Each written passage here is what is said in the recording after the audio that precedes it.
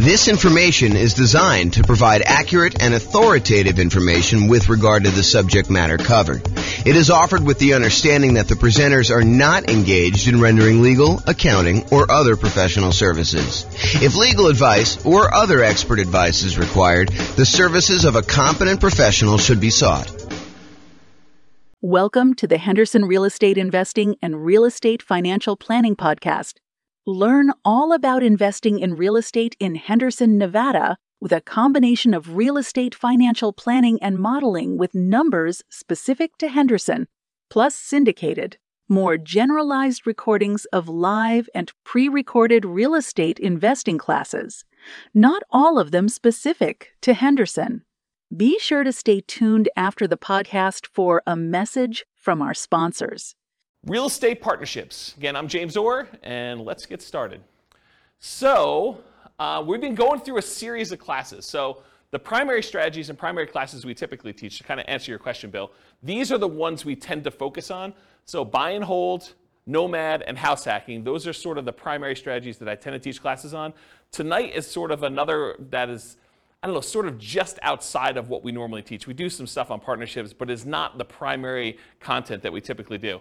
So all the secondary strategies to creative financing, we covered all that last week. That's like owner financing, subject to, rent to own, lease option, lease purchase, the ultimate strategy, agreement for deed, contract for deed, all those ones as well.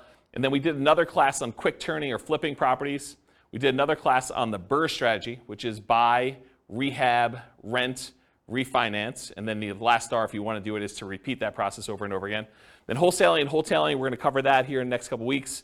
Options and option auction, we talked about that. We're going to have that coming up next couple weeks. Tax liens and tax deeds, again, we're going to cover those. And then tonight is partnerships and syndications, and we'll talk about the three roles in detail tonight, about the three roles that partners can play. And then the stuff that I'm not going to cover, real estate investment trusts, you can go talk to your stockbroker about buying a real estate investment trust or your financial planner. Or covering other strategies, probate, short sales, foreclosures, and pre-foreclosures. Those are sort of like topics that are covered in other strategies, so we're not going to have separate classes on those. So any questions on the real estate investing strategies and like what we're covering and what we've covered so far? Okay, awesome. All right, so partner rules. Before I go into a lot of detail about partnerships and everything else, I want to explain to you that we break down partnerships into three roles. There's the deal maker, also called a syndicator, someone who goes out there, does all the work, finds the deal, ties up the deal, brings the other partners together, raises the money, gets finds someone to get the loan for the partnership, usually manages the deal itself, manages the partnership itself, usually kind of coordinates filing taxes and all the other paperwork associated with that. In some cases, they manage the property, like actually do the property management, or they'll manage the property manager. They're also, liquidating the deal and getting out of the deal. So the deal maker syndicator is the guy that puts everything together and kind of organizes the partnership. That's that one role. The next role is the money partner. Pretty obvious, they bring the money. So if you need a down payment, plus reserves, plus closing costs, plus rehab costs or anything like that, the money partner is going to be the person that brings that money. And then the last role is the loan partner. They're usually the ones that are going out there and getting the financing. In bigger deals, they're signing on the things, they're showing their income and their assets, and they're qualifying for the loan. For some of the smaller deals, they may just be getting the loan itself and doing it on behalf of the LLC or something like that. So that's the loan partner. Those are the three roles.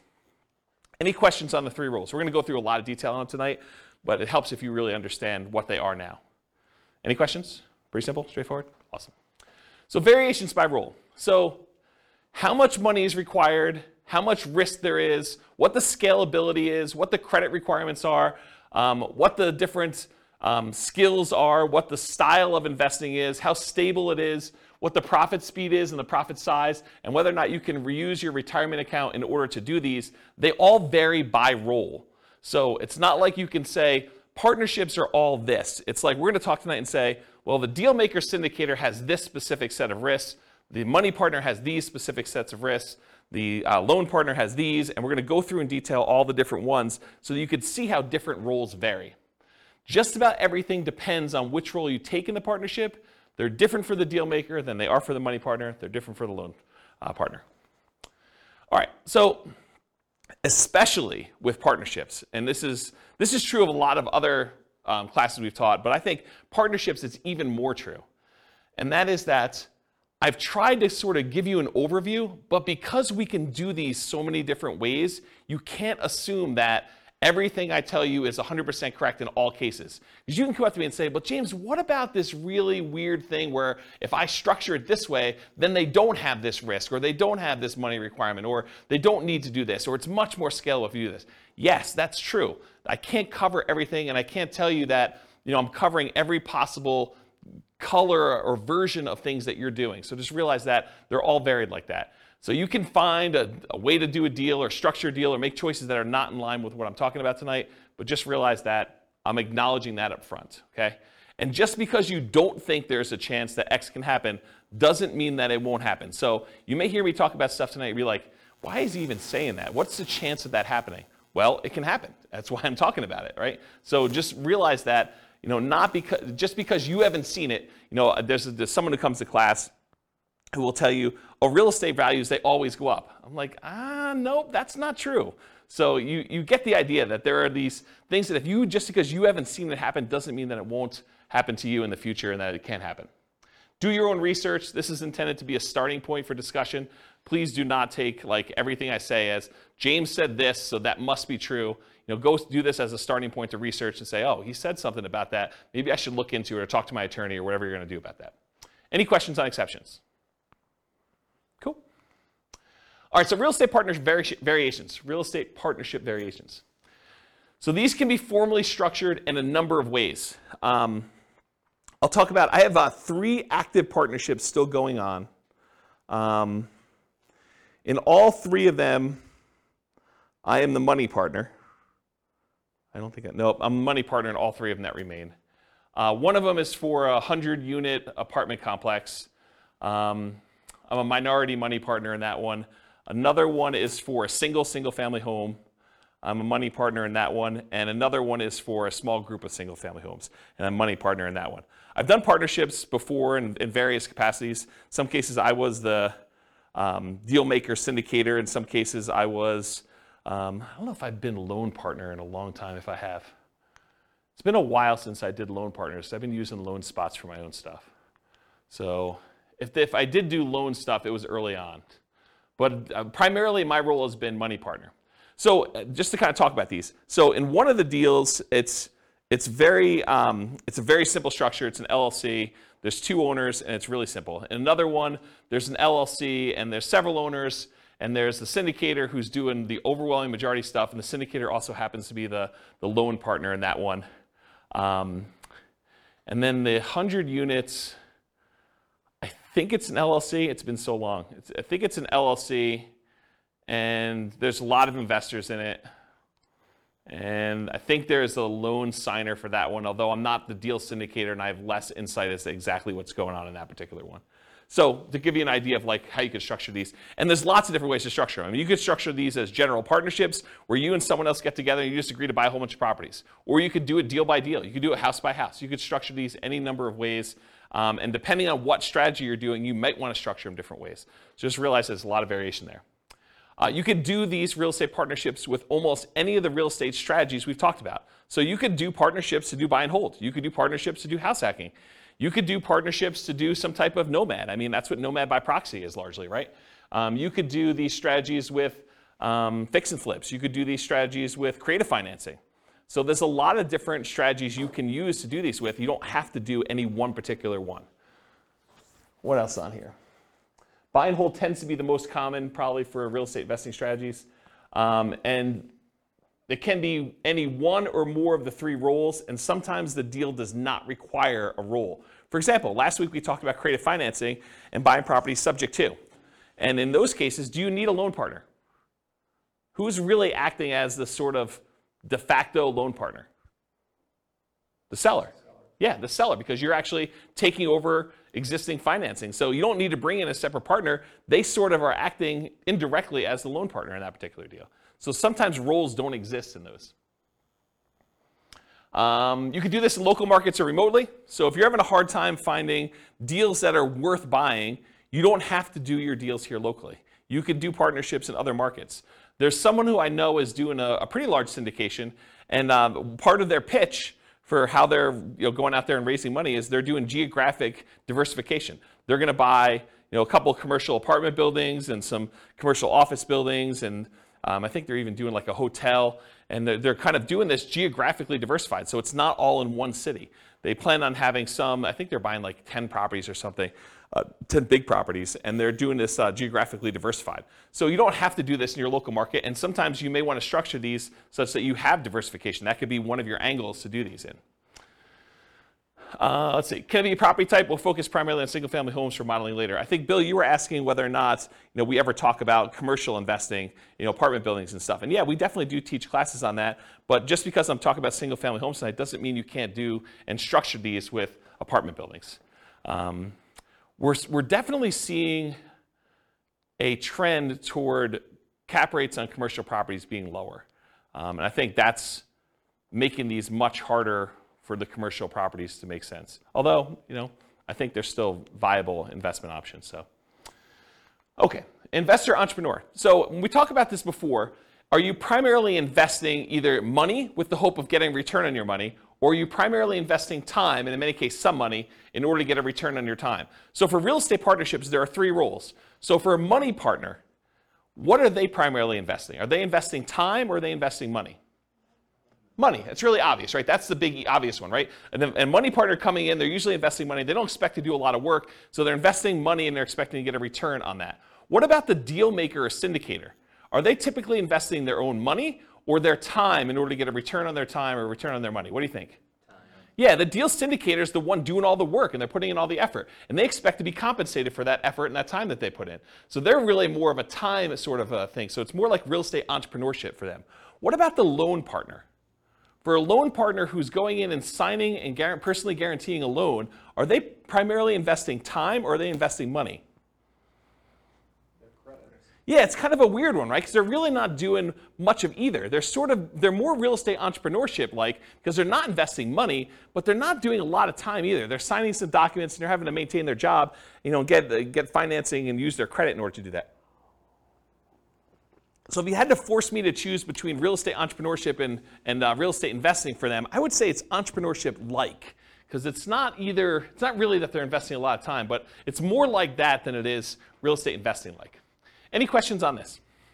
Yeah, Daniel. For the deal makers, yep. You said it's a lot of time intensive. And I know if this is a dumb question. Have you found it that they'll kind of include some sort of management fee or some practice like that? Yeah, so for the microphone, Daniel asks, for the deal maker, the syndicator of the deal, are they usually getting paid some type of management fee or something like that? And yes, the answer is absolutely. Depends on what they're doing as to what they're getting paid for. In some partnerships, they may charge an acquisition fee, so a fee to go out there and find the deal, put the deal together, and a lot of times they'll take a percentage off the top or a dollar amount off the top. They might say, we're taking 1% fee on the money we raise, or the first deal that we put together, the price of the deal, or whatever they're doing that way, in order to be compensated for all the work that goes into finding the deal, putting the deal under contract, doing all the due diligence, finding all the money lenders or the money partners and the loan partners, and kind of doing all that. So they may charge some type of acquisition fee. They may charge some ongoing property management. If they're doing the property management themselves, they may charge some type of partnership management fee. They may charge like a dissolution fee of some sort. They may charge some fee for overseeing taxes, like if they're got to do tax returns and kind of send out updates and do management meetings where you're getting advice or input from the partners. So they could be charging fees for all those different things. So yeah, there's definitely some fees involved. And are you doing that? Do you typically see acquisition fees and partnership management fees when you and a buddy get together to go buy rentals?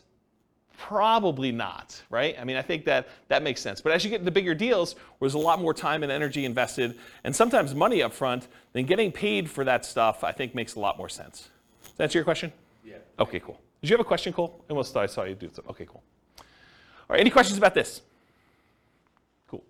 So money required. So sometimes it's fronted by the deal maker or syndicator, but it could be entirely funded by the money partner coming in. But often the loan partner does not have any expenses. It's covered by the partnership. So Here's where the money is usually required for partnerships, and of course, the strategy may dictate where you spend money. You may need rehab money if you're doing more fix-up than if you did buy and hold or creative financing or you're buying pretty houses or something. So money to consult with a local attorney to get the correct paperwork and advice. I think if you're going to do these, you want to make sure that you are willing to invest the money in order to do it right from the beginning. There's few things worse in the world because everybody is like gung-ho and happy at the beginning of the deal. They're all excited about doing the deal, but that's when you want to agree on all the things that could go wrong and how do we get out of this thing if I decide I don't like you or you don't like me, or how we resolve our issues, or what happens if someone dies and the deal maker is unable to do stuff anymore. Like, how do you resolve all those things? The time to work all those things out is in the beginning with the help of an attorney who structures the correct paperwork. You don't want to get to the end and find out later that we didn't think about this. We don't have a way to do this. We don't have a way to buy out a partner. I have a partnership agreement that doesn't have a buyout in it, which isn't come up, but that's a potential problem if a partner wants to buy someone else out, okay? All right, so consultation with local attorney to get correct paperwork and advice. Sometimes you're gonna need money in order to do marketing and find or acquire the deal. Sometimes you'll find these deals by looking on LoopNet or local MLS or networking or wholesalers or some form of that. But sometimes you're spending money in order to do marketing in order to acquire deals. And so it depends on which way you're doing it as to whether or not the deal maker, the syndicator, needs to spend that money up front and then maybe get reimbursed later by the money partner, maybe it's part of an acquisition fee, or if they're just going to self-fund that and that's their minimal investment into the deal. Maybe they only spend money on marketing costs and talk to the attorney, and then after that, the money partner comes in, does the down payment, and does the closing costs, and does the reserves and everything else, but that could be there. Earnest money. So earnest money is usually money you put up in order to control the deal before you formally go and close. And so you'll need to have some earnest money. And with some of these larger deals, these can be significant checks. They're not just $5,000. So realize you could need earnest money up front. So realize if you're doing these bigger deals, you may want to partner with your money partner early and talk about providing earnest money if you're doing those, if you're unwilling to do it, if you're the deal maker or the syndicator in that deal. Does that make sense? Okay. Reserves, you should not be doing these deals without reserves.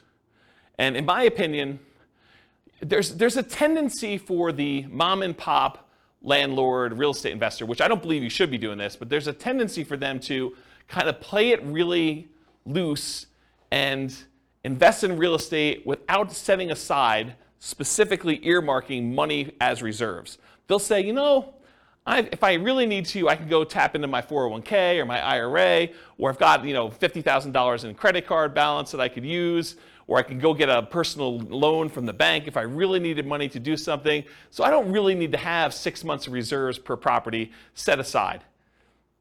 When you do a partnership though, and first of all, I don't think you should do that. I think you should set aside reserves, in my opinion. But when you're doing a partnership, I think that's sort of like cowboy, sort of gunslinging, sort of like make it loosey-goosey, whatever you can do.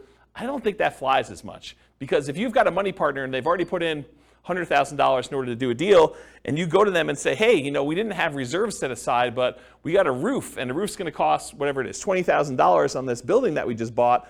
I need $20,000. And they're like, I don't have $20,000 right now. I just made another investment. I've used up all the money. I didn't keep reserves set aside for you doing that.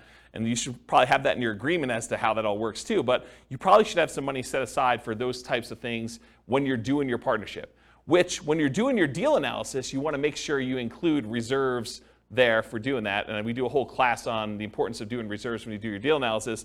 And then that drags down the return you're getting, right? It's not like you just go do it and you're doing your return based on the down payment and closing costs and any rent-ready costs you have when you first do the acquisition. You really need to do the analysis with all those costs plus the amount of money you set aside for reserves to find out what your true return is, because that money really can't be used for anything else. You got to keep it set aside, and maybe it's earning 1%, 2%, 8%, wherever you're keeping it, and that's actually, you can use that as part of the return you're getting, but you should be calculating your return on your real estate investments using that reserve money too in the denominator.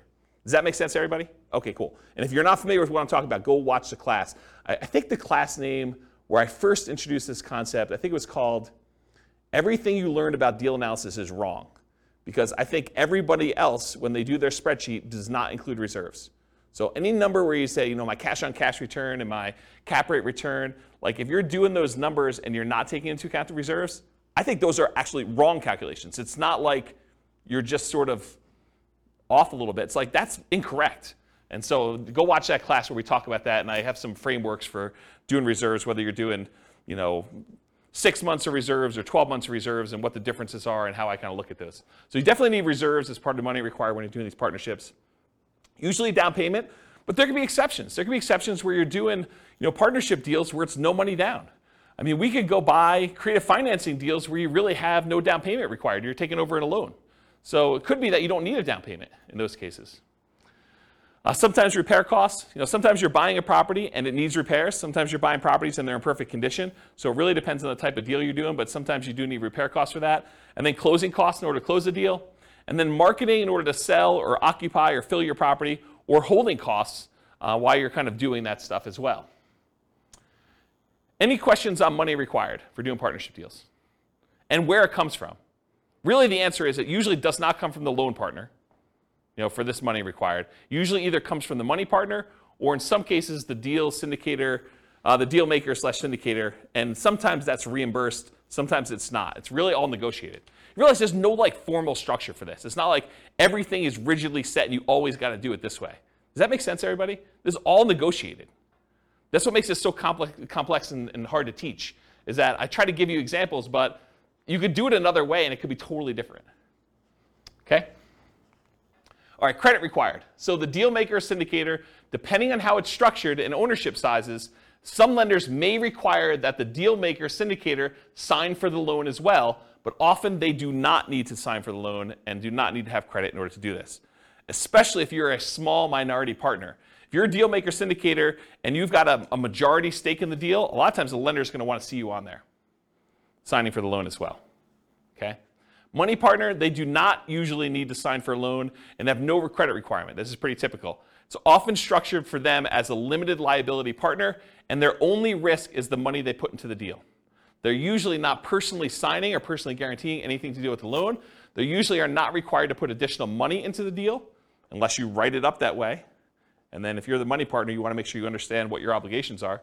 But most of the time it's, hey, I put in $500,000 or $100,000 or $10,000 or whatever it is, and that is the extent of my investment in this particular partnership, and I will not have any margin calls or capital calls on any of those. So you realize you have limited calls for money as the money partner in those situations. Okay? And then finally, the loan partner, they need to have credit required in order to get the loan, unless you're doing some creative deal where the seller is leaving the financing in place or something like that. So the loan partner typically needs great credit and often needs great income and assets to sign for the loans, especially for larger deals. Okay? And in some deals, credit is not required at all. See the strategy classes for detailed info, but a couple examples might be partnership flips, where you're using the seller's financing in order to keep on the property while you're doing the flip, or some creative financing stuff as examples. Any questions on credit? Yeah, Daniel. For the loan partner, in your experience, have you found the loan partner to either be like in a high-paying job, doctor, lawyer, etc., or are they typically just a very well-established, very experienced investor? What have you? So the question for the microphone is, for loan partners, are they typically some type of high-paying job, like doctor, lawyer, attorney, something like that, or are they, just a pretty well-established investor? And my experience is it's all over the place. Like one of the partners I have is a very well-established real estate investor. They're not a doctor or lawyer or anything like that. Another one, it is not a doctor, lawyer, or even what I would consider a well-established real estate investor. It's just a regular real estate investor, not crazy assets, not crazy income, just sort of that. And a lot of the ones, let me think about this. So some of the other ones I've done, they've also not been really crazy high earner type people. Sometimes it's, like somebody just buying a single family home. They're able to get the loan on it. And we'll talk about the examples toward the end of class where we do Norm and Norma kind of variations on this. But they're just regular people and they can qualify for the loan to buy a single family home, and they just don't have the down payment, or they don't have the expertise or time to do something, and they bring in a money partner for down payment and they just sign for the loan. And so it doesn't have to be someone who's like crazy like that. They just have to qualify. Yeah. All right, any other questions about credit required? I guess my question is when you're a money partner Yep. or a loan partner, I guess it depends on how the deal's structured, but do you have to be an accredited investor? Yeah, so that's a really good question. So Kevin asked, do you need to be an accredited investor in order to do these deals? And the answer is maybe. It depends on the deal and how many people are involved in the transaction.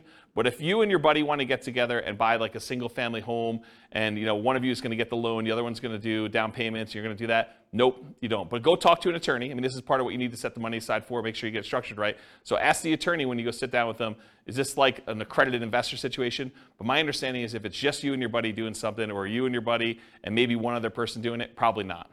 If you're going to go out there and formally raise money, and there's regulations, Cole may actually know, you can talk to him after class if he may know, but there's rules about like what requires accreditation and what requires, there's like another level in that too, right? I think if it's like a real estate investment trust that's registered with the SEC, you're more likely to have something like that. Yeah. For the small, like single family deals, no. Yeah, so just go find out. Talk to an attorney. You're gonna want to talk to an attorney. You should be not be doing this without paperwork at all. And you definitely should go get advice from somebody. So this is like a 2-minute question you ask that's part of your hour or two that you're going to get with your attorney. So just go ahead and ask that and make sure you're doing it right, rather than me give you bad advice. And my understanding is these laws are becoming much more friendly for doing these types of deals too.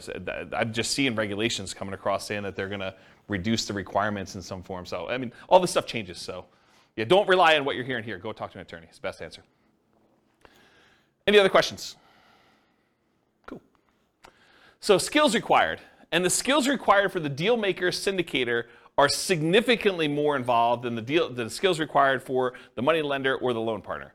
So the whole left-hand side of this slide is all the deal maker skills, and then the right-hand side, there's like a couple lines for that, okay? So I'm gonna cover the money partner and loan partner first because they're easy, okay? Money partner, you gotta have the money or access to the money in form of assets or credit.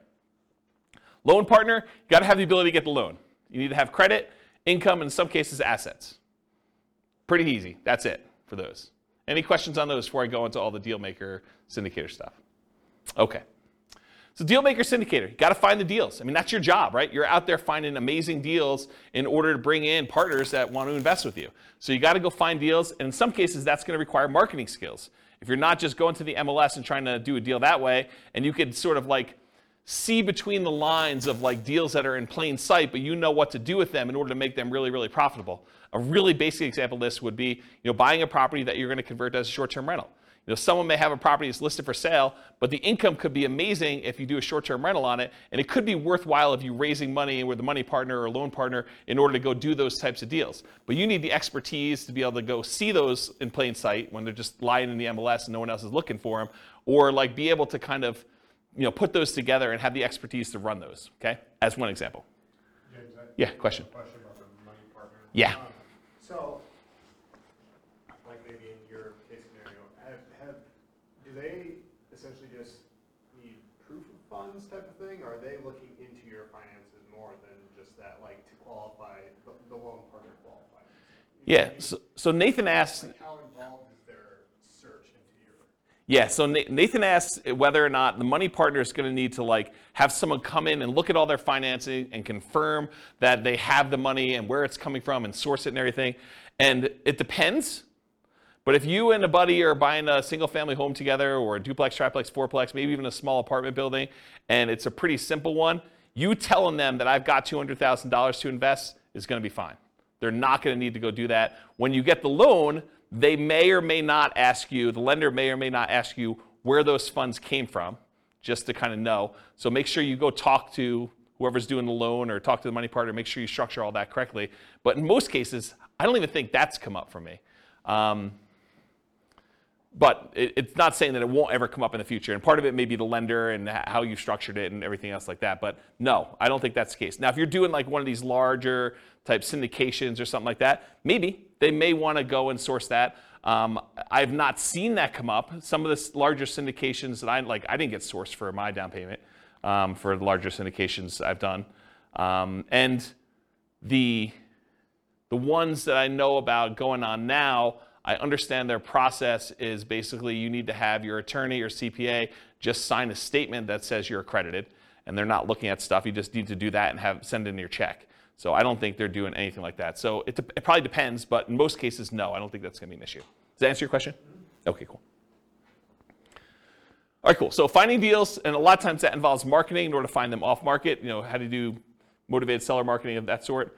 Analyzing deals, being able to estimate rehab or cash flow, you run the deal numbers, estimating value if you're trying to buy stuff under value, doing comps, things of that nature. Or if you're not able to do these yourself, you need to be able to have someone else that you could tap to do it. If you've got a real estate agent or a CPA or someone else who's willing to help you with deal analysis or help you with estimating value or anything like that, then you can outsource it. But you need to be able to perform that as part of your deal maker syndicator thing, whether it's you directly or you're using someone else to do it.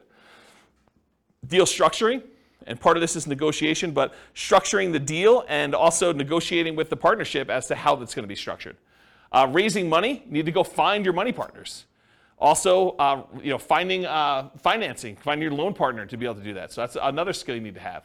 Managing the partners and the partnership itself. You need to know what is involved in running a partnership and managing the partnership and getting taxes done and having meetings and giving updates and making decisions and following the guidelines for the agreement, the LLC or the entity that you're using in order to do this. You need to be able to run the partnership and deal with partners. I mean, people with money can be a little bit strange. So if you've got, somebody who you've been really friendly with, and then all of a sudden they give you $300,000, they may start treating you very differently, and you may need to deal with that person.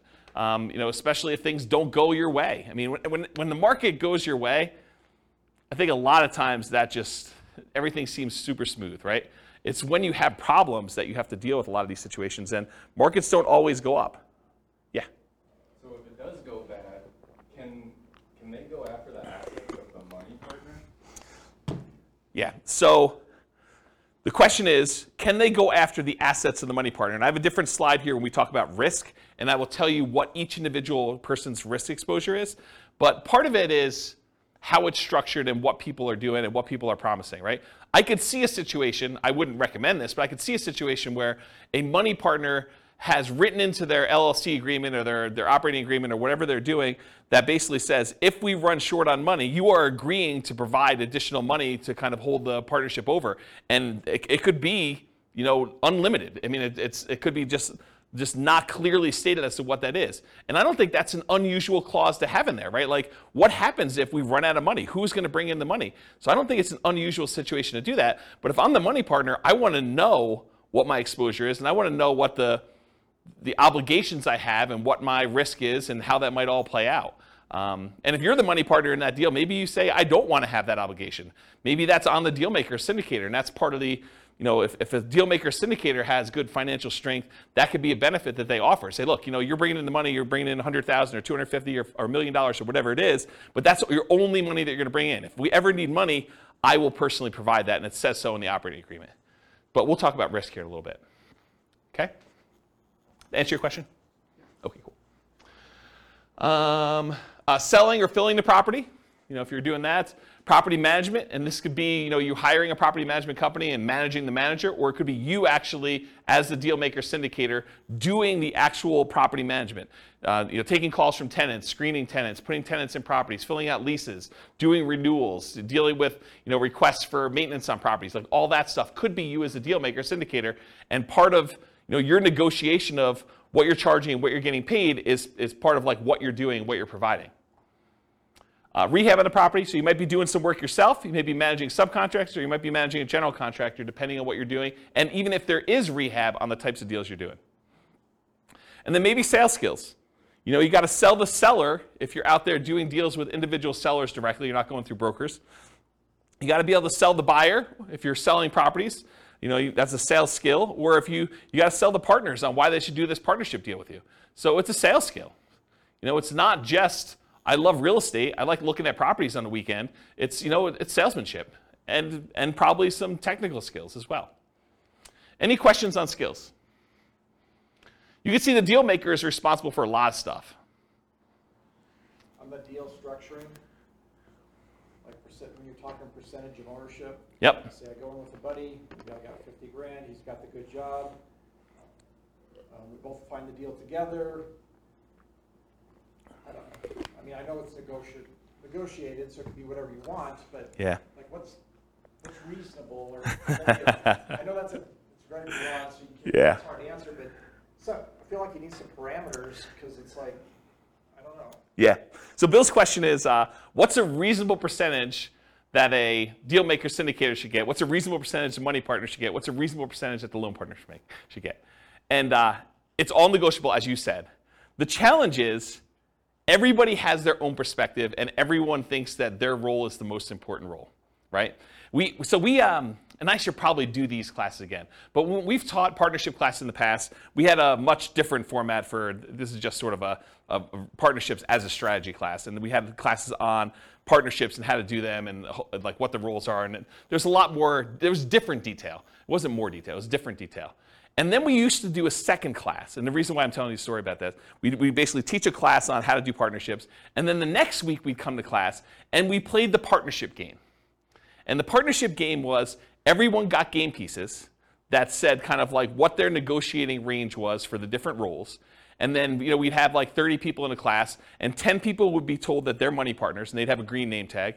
10 people would be told that they're the deal maker syndicator person, and they'd have their spreadsheet with the deal that they have, how much cash flow, how much down payment's required, all that stuff. And they'd have some parameters that they need to do, and it'd be 10 of those. And then we'd have 10 people that were loan partners that can get loans on the deal and do that. And we'd set everyone loose in the room. And they had to team up in groups of 3 and negotiate the terms of the deal that they felt they won, they were comfortable with. And you'd see, and then at the end of class, once we did everything, and most people came together and structured a deal, worked it out, we would list out on the board what the ranges of what everyone negotiated. So we'd say, money partners got between X and Y, and that seemed reasonable, and some people were happy. Some people were like, oh my gosh, they were able to negotiate that. And then we'd have the loan partner version of that, and we'd have the deal syndicator. And the answer to your question is, it was all over the frickin' place. It wasn't like deal maker gets 10%, or deal maker gets 50%, or loan partner always gets X. And sometimes in real world, people take on multiple roles. Like one of the partnerships I'm in, the deal maker syndicator is also the loan partner. They are personally signing and guaranteeing the loans. And so they got a bigger piece, right? And sometimes when you structure these things, there are minimums. So they'll say, look, the money partners get the first 8% or 10% return on this. Then after that, the syndicator or whatever else as the other roles are, they get caught up to 8%. Then after that, we split it until 16%. And then anything over 16%, the syndicator gets 75% of that, and the money partner gets 25%. So you could structure these all over the place and do them very oddly. Now, most of the people in the room, when we do that exercise, we're not doing that kind of like tiered, premium, priority returns, stuff like that. But in the real world, that does happen. Does that make sense? Yeah, how about if a scenario where payment is made until the money partner gets paid back? Yeah. So Bill says, what about a situation where the money partner gets paid back first and then you guys split it at a different level after that? Sure. Now here's the tricky part about that. Let's say you're the deal maker, syndicator, you're doing that, and the money partner gets 100% of the money, until the money partner gets paid back, and then you guys start to split it. But you're doing property management, you're doing taxes, you're doing managing the maintenance on the property and overseeing that, and let's say that has to go on for 5 years before you get paid. Are you happy doing that? No. Probably not. And that's the tricky part, is like you really need to think through, like, what am I doing? What work is involved? What hours are involved? What's the labor cost that's involved before I even get a penny from this? And maybe you get like 75% and then the money partner gets 25% after that. And maybe you're willing to do that. I don't know. It's like really a negotiation as to what you're doing and what's involved. Does that make sense? It's very gray. It is very gray. And this is like the warning I gave you at the beginning. There's so many different ways to structure these things. Yeah, it seems like the deal maker's doing a lot. Obviously, you need all 3 to make it happen. So yes. Or you just do it yourself. Right? I mean, that's the other option. That seems easier. Well, I mean, if you don't have one of these pieces, right? You can't get loans, or you don't have the money. You've got all your own money tied up in your own deals, but you got good deal flow. You've got a source. You could find these. You got more deals than you could possibly fund yourself. Or maybe you're at your limit of your loans. You can only get, the second tier, adjustable rate mortgage, type loans from a portfolio lender now because you've got 10 loans in your name and now you really need like a loan partner to do deals, but you got sources of great deals. Maybe you even have down payment, or you have a source of down payment. You have another partner who's like, hey, I got plenty of money, let's do more of those deals, but your loans aren't great anymore and you can't get any more. Maybe you do go partner with someone who can get 30-year fixed rate financing because they're not at their 10. Does that make sense? Yeah. So it's tricky. All right, questions? Personal question. Okay. Like, how did you know you were ready to enter a partnership? How did I know I was personally ready to enter a partnership? In the 3 that I'm in right now, one of them I had excess money, and I was just, it was right. I mean, I just needed a place to put money. Another one, it was convenient. So it wasn't even that I had money or anything like that. It was just a matter of convenience doing it. And the other one, it was like a buddy who was like, hey, let's buy this property together. And I was like, all right, let's go do it. It was really off the cuff. It wasn't like thinking it through on those 3.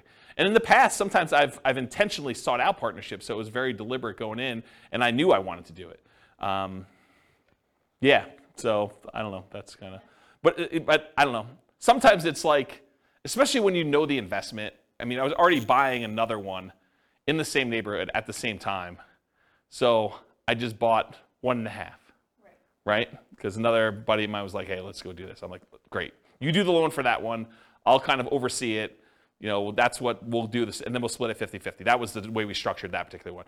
You put up half the money, I put up half the money.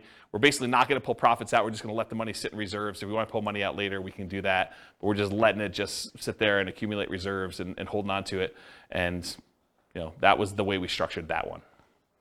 And Yeah. like, when there's like more than you and a buddy, do you guys have like meetings, like monthly? Not monthly. Or quarterly or whatever? Yeah. Just, like, make sure that like the deal makers like doing taxes and all. Yeah, the question was, how often do you meet as you know when you're doing these deals? And I think it does increase with complexity. Like the buddy and I one, we still have to meet for the LLC. So there are meetings, usually done via email in this case, but there's still meetings. Not that I can't get on the phone, but they're usually just not paper trail sort of stuff. They're done that way. But yeah, when you do the bigger ones, yeah, there's meetings. The larger one is usually like there's a webinar, and that's sort of the meeting where there's information given out that way. But I don't personally attend the webinars.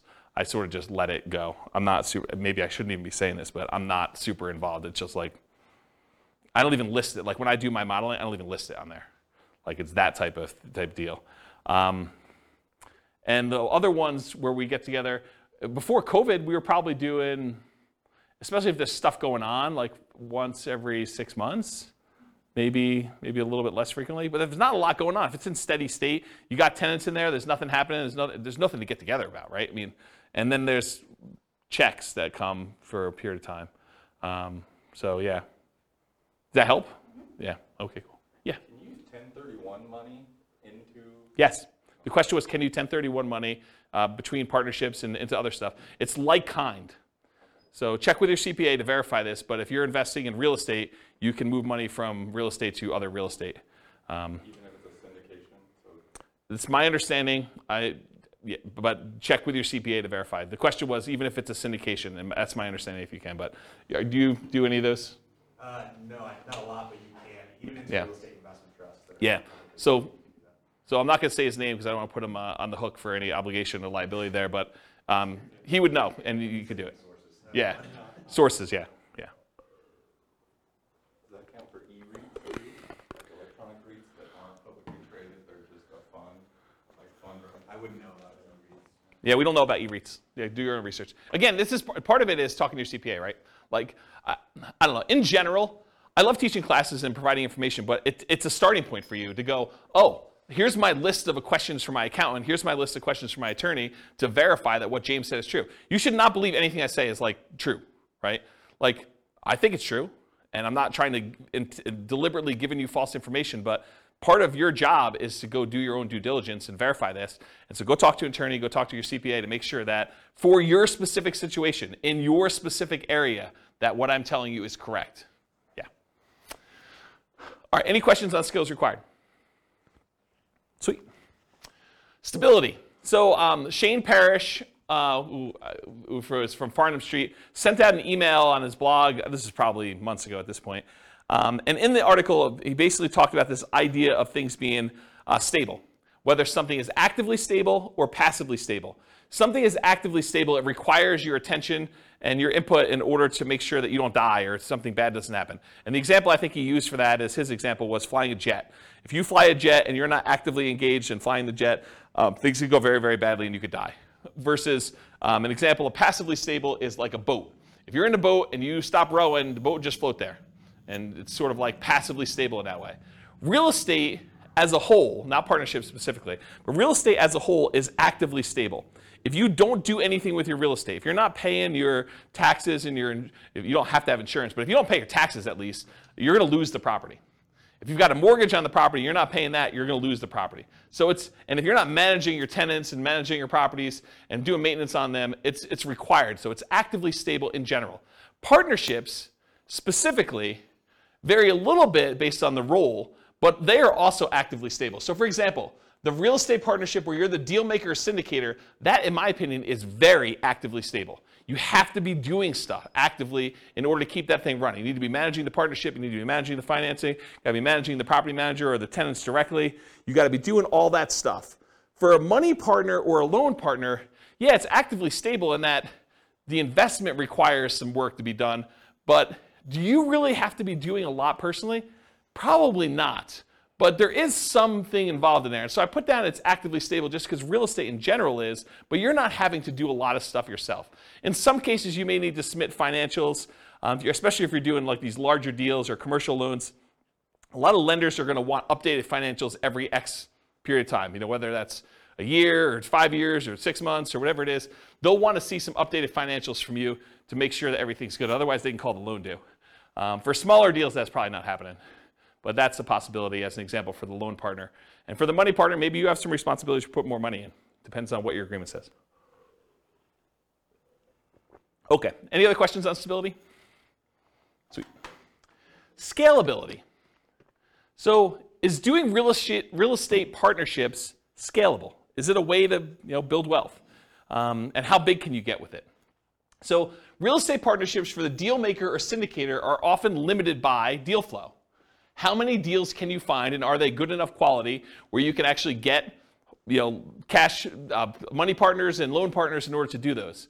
And so it's really limited on your ability to deal flow, and probably to a slightly lesser degree, in my opinion, is finding the partners themselves, finding the money partners and finding the loan partners to be able to do the deals.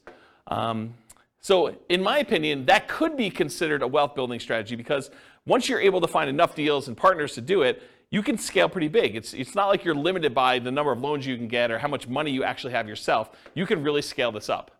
For money partners, it is limited by the money you have to invest. So it can largely be passive wealth building strategy, but it's scalable only based on how many partnerships you can find and how much money you actually have. So I don't know, I wouldn't consider that super scalable because you're limited by your own money stuff. Loan partners, it's very limited in my opinion. It's limited by the number of loans that you can personally guarantee and qualify for, and it's not typically scalable unless you graduate to signing for larger commercial loans. So you can scale it, but I think it's more limited if you're doing like single family homes, duplexes, triplexes, fourplexes. Once you get to larger deals, then it's a matter of your assets and your income and your ability to qualify for these larger deals. So depending on the real estate investing strategy being used by the partnership, there may be additional scaling limitations imposed by the strategy itself. So if you're doing things that are hard to scale just because the strategy is hard to scale, realize that could be an additional limitation for you. Any questions on scalability? Cool. So risk exposure. I think this was your question, Nick, right? All right, so let's talk about risk. For the deal maker syndicator, I've kind of arbitrarily given them a medium risk rating. Why is it medium? Well, I do think there's some risk, but it's usually not a lot of their own money, and it's usually not them personally guaranteeing signing a loan, although in some cases, they do have some of their own money invested in the deal, and in some cases, they are also personally signing and guaranteeing the loan. So if you had those in there, I'd probably say it'd be higher risk, but for the most part, the deal maker syndicator is not putting up their own money, and they're not signing for the loan, so their risk is sort of like medium. There's sort of their reputation at risk, there's their time at risk, and then you've got all the other risk of just being in the deal as to whether or not they're going to make money, which we'll talk about here in a minute. So the deal maker, I'd say, is sort of a medium risk. The money partner is also medium risk as well. They can lose their money, and it's usually limited to the amount of money that they invested. If you've got like a limited liability partnership or limited liability company, and they say, look, I'm going to invest $100,000, but that's all I'm putting in. There's no other things in the operating agreement or anything like that that says that they need to come up with more money, then that's their limit to how much they could lose in the partnership. It's not like they can go after them personally and do stuff, right? So unless they're managing the property and they have risk for part of the management too, which is a different thing. But a pure money partner, really that's their limitation. Now the loan partner is different though. The loan partner, and by the way, for the money partner, they're the first ones that lose money, right? If property values decline, where does that come from? It comes from the down payment. And so the down payment that the money partner gives is the first to lose money. So if we had to get out of a deal, if we were in a partnership together and we had to get out of a deal and we had to sell less than what we bought it for, then it comes out of that money partner's money, right? If we had to sell a property for less than what we bought it for, then they're the first ones to take that hit, okay? But for a loan partner, they come in there and they're personally guaranteeing the loan. And personally guaranteeing the loan is you're guaranteeing it to the lender. So really, you're only having to make a guarantee if the lender loses money, right? So if the lender comes in and property values go to zero, which isn't likely to happen, but if it goes to zero and the lender's like, look, I loaned you $1 million and I didn't get any of my money back, so now I'm personally coming after you to make me whole for the $1 million. The loan partner, because they personally signed and personally guaranteed that loan, could be obligated for that $1 million. But in a more reasonable decline in value, went from being worth $1 million to now being worth, $800,000, and the money partner had to come in with $200,000 as their down payment in order to get that deal done. Well, the money partner is going to lose their $200,000 first. So the property values have to drop by 20% in this case in order to have the loan partner have any risk in the deal where they're going to lose some money. Does that make sense? Okay. So a loan partner I would also consider to be medium risk. So everyone has medium risk, but it's for different reasons. And I talked about the loan partner is typically protected by a healthy size cushion of down payment. So typically the money partner is the first in line with that risk. We talked about that. And the loan partner is technically unlimited risk, although theoretically it's more likely to be the amount of the loan that is their risk. It could be for more.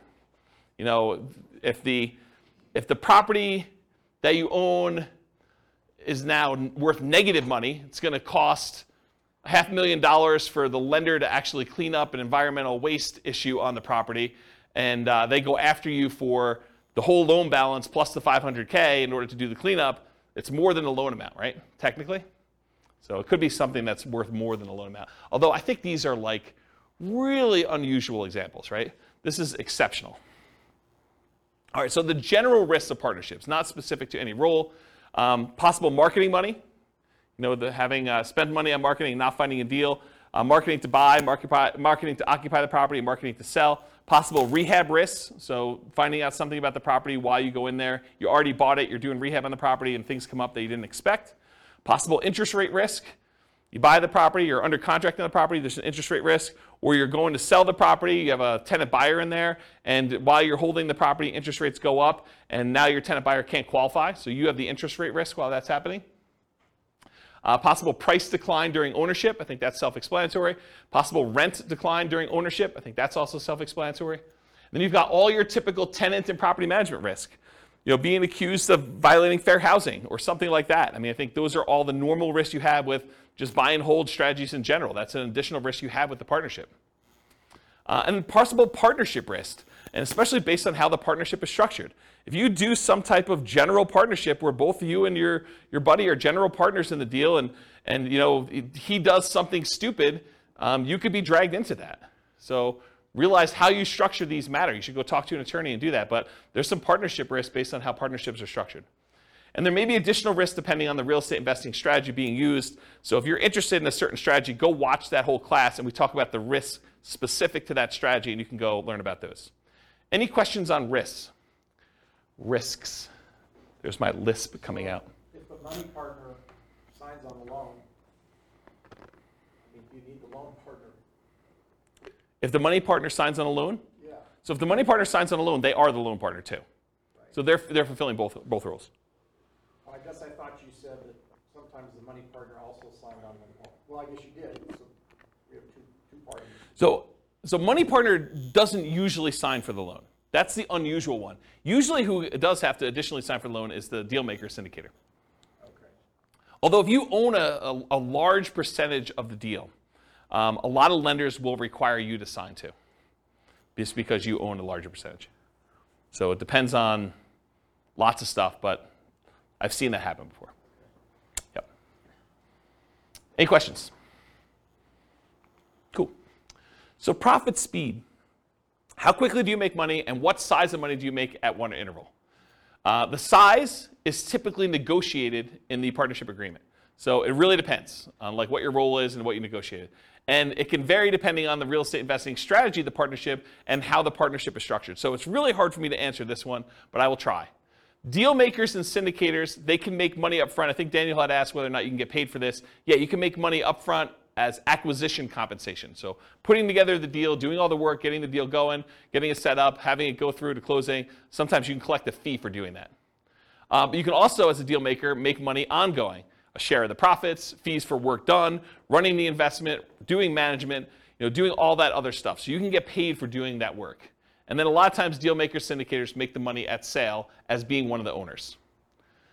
For money partners, it's typically not upfront. It's weird for you to go give $1 million to invest in a deal and immediately get compensated part of that back. It's unusual to have it structured that way. It could be, but it's really unusual. Typically, you get a profit of ongoing, like revenue coming in, cash flow, whatever it is, and at the sale as part of your equity.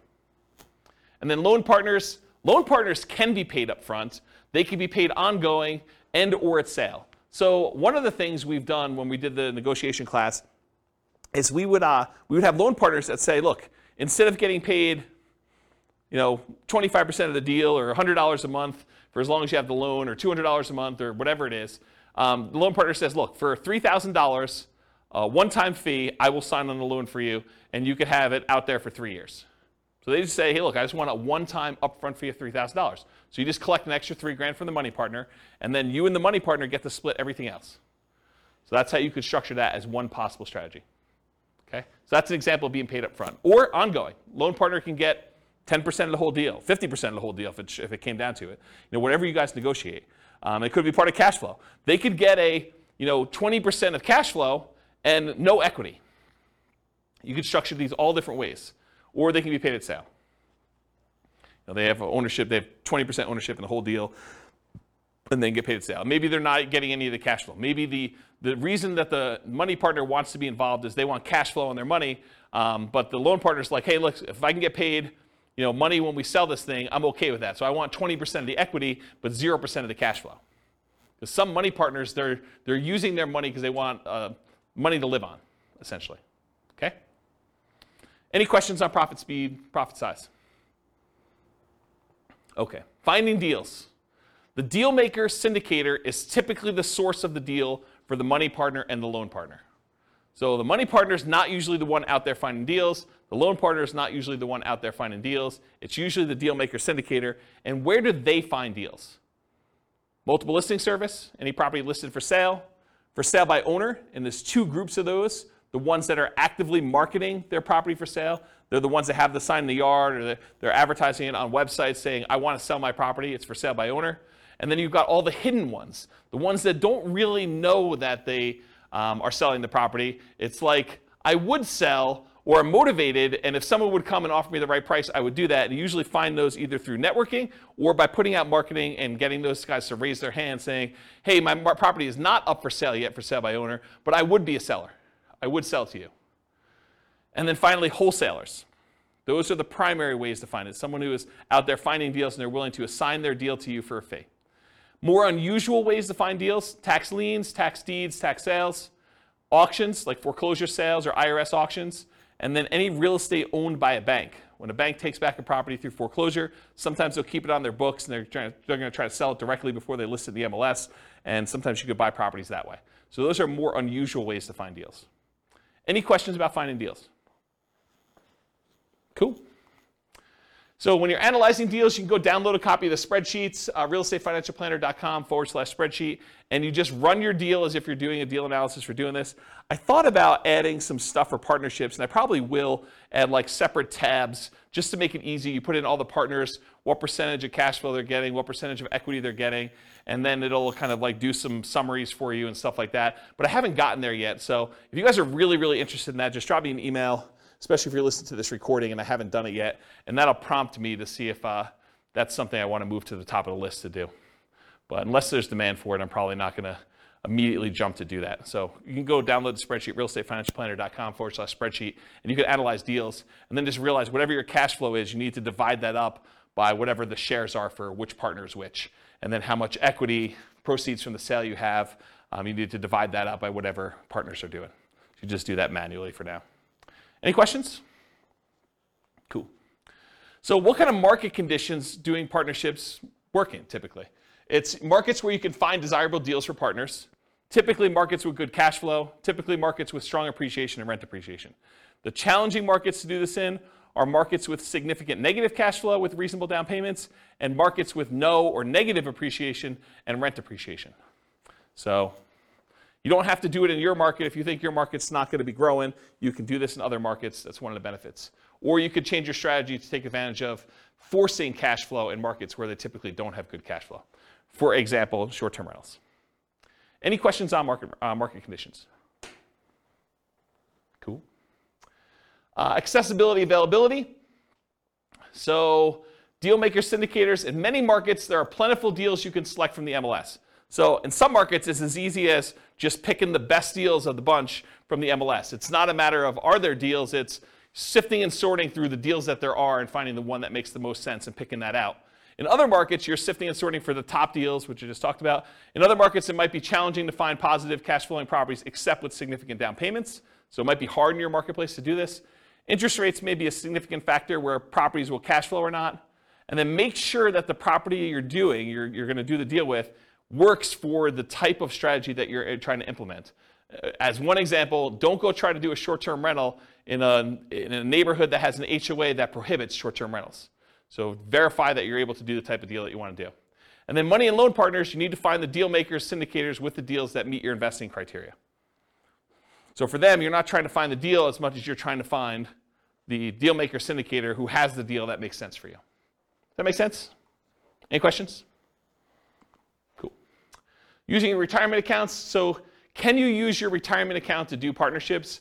For the deal maker and syndicator, you may be able to take your ownership interest in the name of your retirement account, usually a self-directed retirement account, but is likely to limit what you can do on the deal because you can't self-deal or self-serve or something like that. There are limitations on what you could physically do when your self-directed IRA or self-directed 401k is the one that owns the property.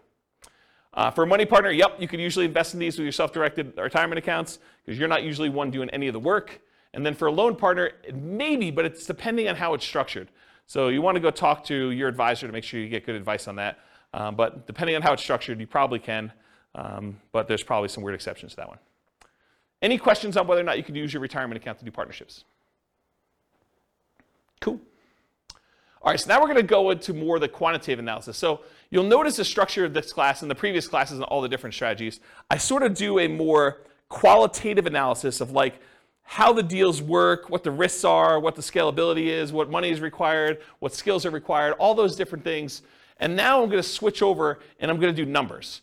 And I don't think a lot of folks do number-based analysis for different strategies, especially comparing one strategy to another where you compare numbers. And so that's what we're going to take for the rest of the time. We got like 45 minutes left or so. And I'm going to dig into different strategies, how long they take for you to achieve financial independence. And then we're going to look at how partnerships perform for you achieving financial independence. But I will tell you, as we've discussed in detail tonight, it is really hard to formulate like what a reasonable setup for these things are, right? Like there's so many variations and so many different things you could do that it's going to be really tricky to do this. And you're you probably want to go do additional modeling depending on what you're specifically doing. I'll do some really kind of like plain vanilla-ish ones, but there's so many different variations on this. It's going to be really, really hard to just pick one and do it.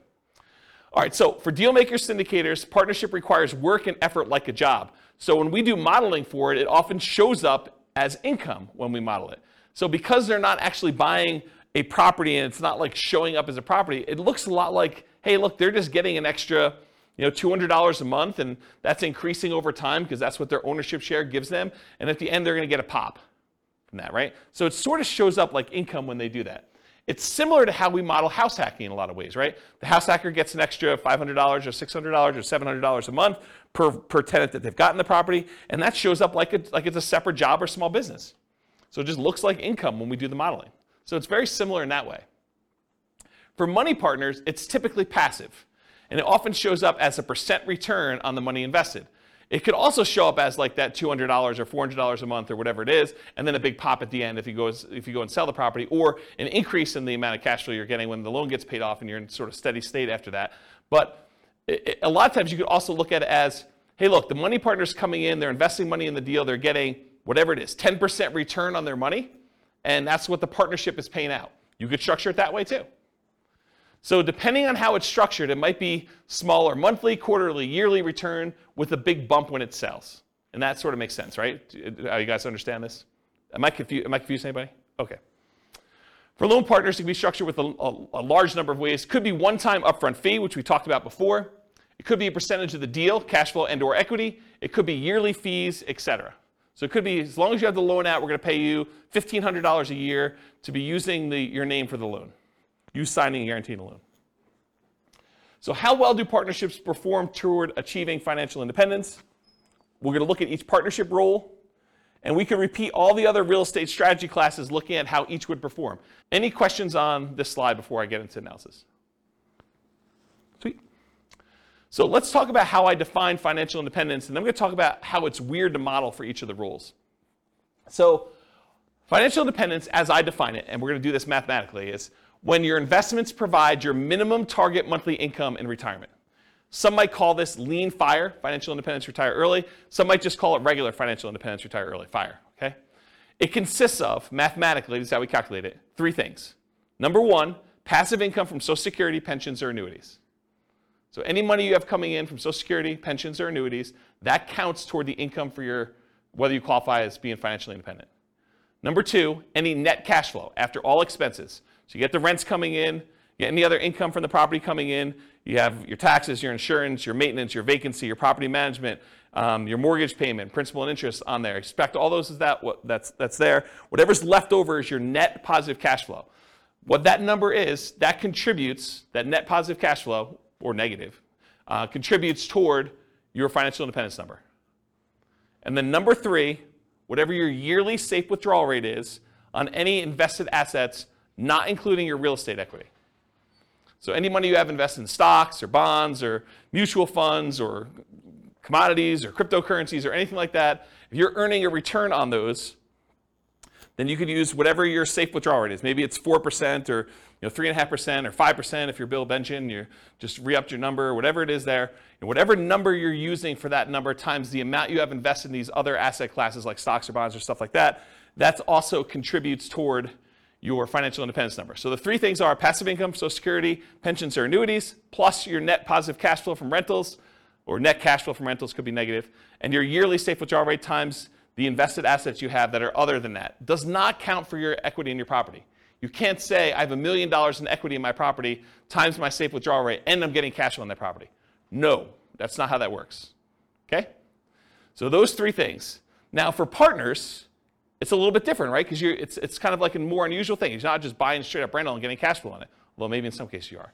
For partners, it really depends on how it's structured and how I might suggest modeling it. So for the deal maker, if the deal maker comes in and they've got a partnership that they've got coming in and they're getting some cash flow on it, I think you could argue that you get cash flow from your ownership interest. That might count as your cash flow. So you could say, look, I'm getting $200 a month from this, so that would be under net cash flow from rentals. That's one way to look at it. We don't typically count equity for determining financial independence, though. So if they've got $50,000, $100,000, $500,000, or whatever in equity in that deal, that doesn't count in any way toward their financial independence calculation. Unless they sell it, they take that money and now they have it invested in something else, stocks or bonds or whatever they're doing there, or they buy another rental and then they get cash flow on that. Does that make sense, everybody? Okay. So money partner, one could count the cash flow they have from ownership. So if they invested and they have 50% of the property as their ownership and they're getting $200 a month or $300 a month, you could count the net cash flow toward their kind of financial independence numbers. Or another way to do it, alternatively, you could say, look, as a money partner, I invested $100,000 or $200,000 in this property, and I'm not going to count the cash flow. Instead, I'm going to say I have $100,000 out, and so that is also part of my safe withdrawal number. So you could use that and just pile it into your safe withdrawal. Now you've invested in almost in like a quasi real estate investment trust where you have this asset out there, and that would be part of my other assets times whatever my safe withdrawal rate is, and I have that coming in. So you look at it that way too. You can't do both though. You either count the cash flow, or you say, as a money partner, I've got $200,000 out there, and so I use that as part of my safe withdrawal rate calculation. Does that make sense? And does the financial advisor in the room disagree with how I structure these?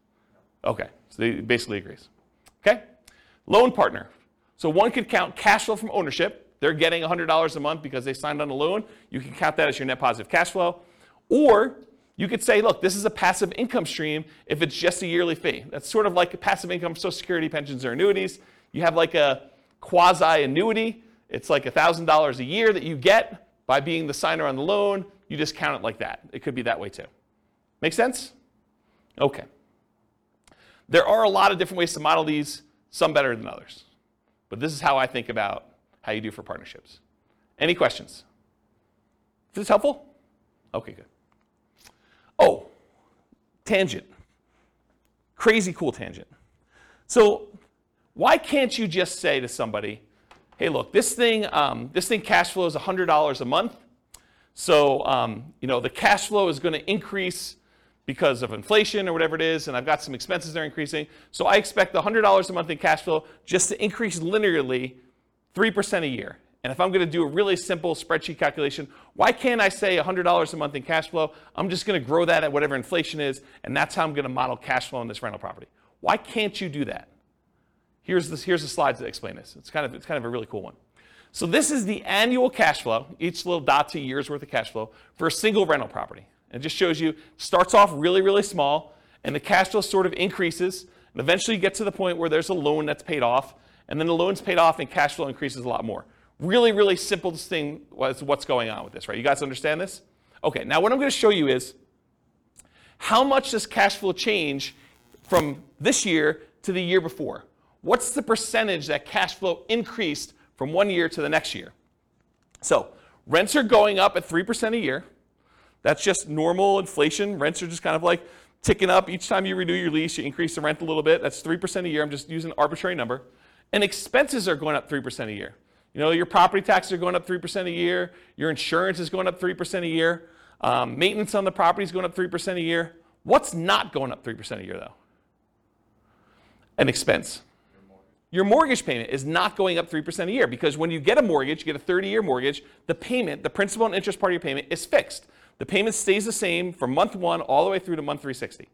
Okay? So your mortgage payment is not going up 3% a year, which makes some weird things happen, right? Because now rents are going up 3%, the top line. Some of your expenses are going up 3%, but some of it's not going up at all. And so your rent's actually increasing at a different rate than just this 3%. So how fast is cash flow growing? And why is this harder to model than just doing it in a simple spreadsheet and saying 3% a year? What I'm going to show you in a second here, I'm going to show you what the difference is from one year, like if we look out next year what the rent was versus this year what the rent was, what's the percentage increase between one year to the next? That's what this chart is showing you.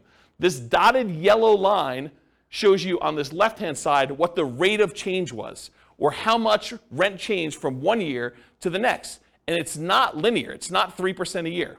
Okay? So because it's hard to see, I just turned off the background actual rents, the cash flow rather, and now I'm showing you this dotted yellow line, which those of you that opted to sit in the back row, sorry about that. But really, if you could see it, it goes like this. It starts really, really high, and then it kind of it goes down pretty quickly and tapers off. It sort of approaches one fixed number, but then you have this really big bump up when you pay off the mortgage, and then it kind of stays there for a little while, and then it goes all the way back down here, and then it hovers at a fixed rate once you get the property paid off. So here's what I'm trying to show you, though, is when the property is early, it's young, and you've got a small amount of cash flow, and cash flow is increasing, your cash flow is increasing at 20-something% in that first year. Then it kind of goes down, it's at like whatever it is, just under 25% in the next year. But each year, it's increasing slower. Right? Your biggest jump in cash flow is early on when you own the property and the cash flow is really small. Here's another way to think about it. You're getting $100 a month in cash flow on a property. You raise rents by $100, on the rent overall. And so maybe your cash flow, let's assume that it goes up that full 100. So you were getting 100, it went up by 100, that's a 100% increase. Right? It's not 3% increase. It's not like you went from $100 a month cash flow to 103. It's because you had a fixed dollar amount increase and the cash flow was so small, the percentage that cash flow increase is really, really significant. So you can't just go model in a spreadsheet that I made $100 a month in cash flow, next year I'm going to make 3% more. You can't do it because it changes every year. And this is how it changes. This is the actual graph that shows how it changes. And it becomes asymptotic, fancy math term for those who know what I'm talking about, but it becomes asymptotic to whatever the rents are going up at, 3%. Eventually, once your mortgage is paid off and that fixed part of that payment eventually goes away, it becomes basically about 3%. Make sense? Okay. And I'm just going to throw a curveball out there. You can tune out for 30 seconds. But if we take into account cash flow that includes cash flow from depreciation, the tax benefits, it's a little bit more interesting because when you lose your depreciation benefit after 27.5 years, your cash flow actually goes down for that period of time. Then a couple years later, you pay off the property, it bumps up, but then it kind of hovers around 3% again. And this curve is a little bit more reasonable because you were already making more cash flow because you had cash flow from depreciation added in. Okay? Tune back in. Welcome back, everybody. All right. I gotta take a drink. I noticed my voice has been weird since I had COVID. Anyone else noticing that? My voice is going? No one else? Just me? A little bit? All right, so changeable assumptions. So these are the assumptions I use. They're based on some characters from the Real Estate Financial Planner podcast, Norm and Norma, if you're kind of familiar with them. So these are the assumptions I use, but you can copy these to your own account and change any of the assumptions. So if you're like, James, I wish you did $80,000 a year in income, or I'm not saving $1,000 a month, I'm saving $2,000 a month, but otherwise this is me, or my properties where I live are not $375,000, they're $200,000, or they're $1 million, or whatever they are. You could change all these assumptions. So Norm and Norma, they're married, they're both 21 years old, recently out of college. They graduated, they work in a technology department of a large healthcare business. They have a total of $10,000 saved up between the two of them, not each. They earn $72,000 per year combined. $36,000 each, or $18 per hour times 2,000 hours worked a year is $36,000 per year. Each person combined $72,000 total. They're saving about $1,000 per month before they buy any houses. They're renting right now, and they're able to save $1,000 a month. They're obsessed about achieving financial independence so they can retire early. And these are the same folks that have gone through all the different strategies we've taught. So it's the same assumptions we use for buy and hold, fix and flip, house hacking, creative financing. All of these are the same assumptions so that we can kind of compare them and see how long each strategy takes for them to be financially independent.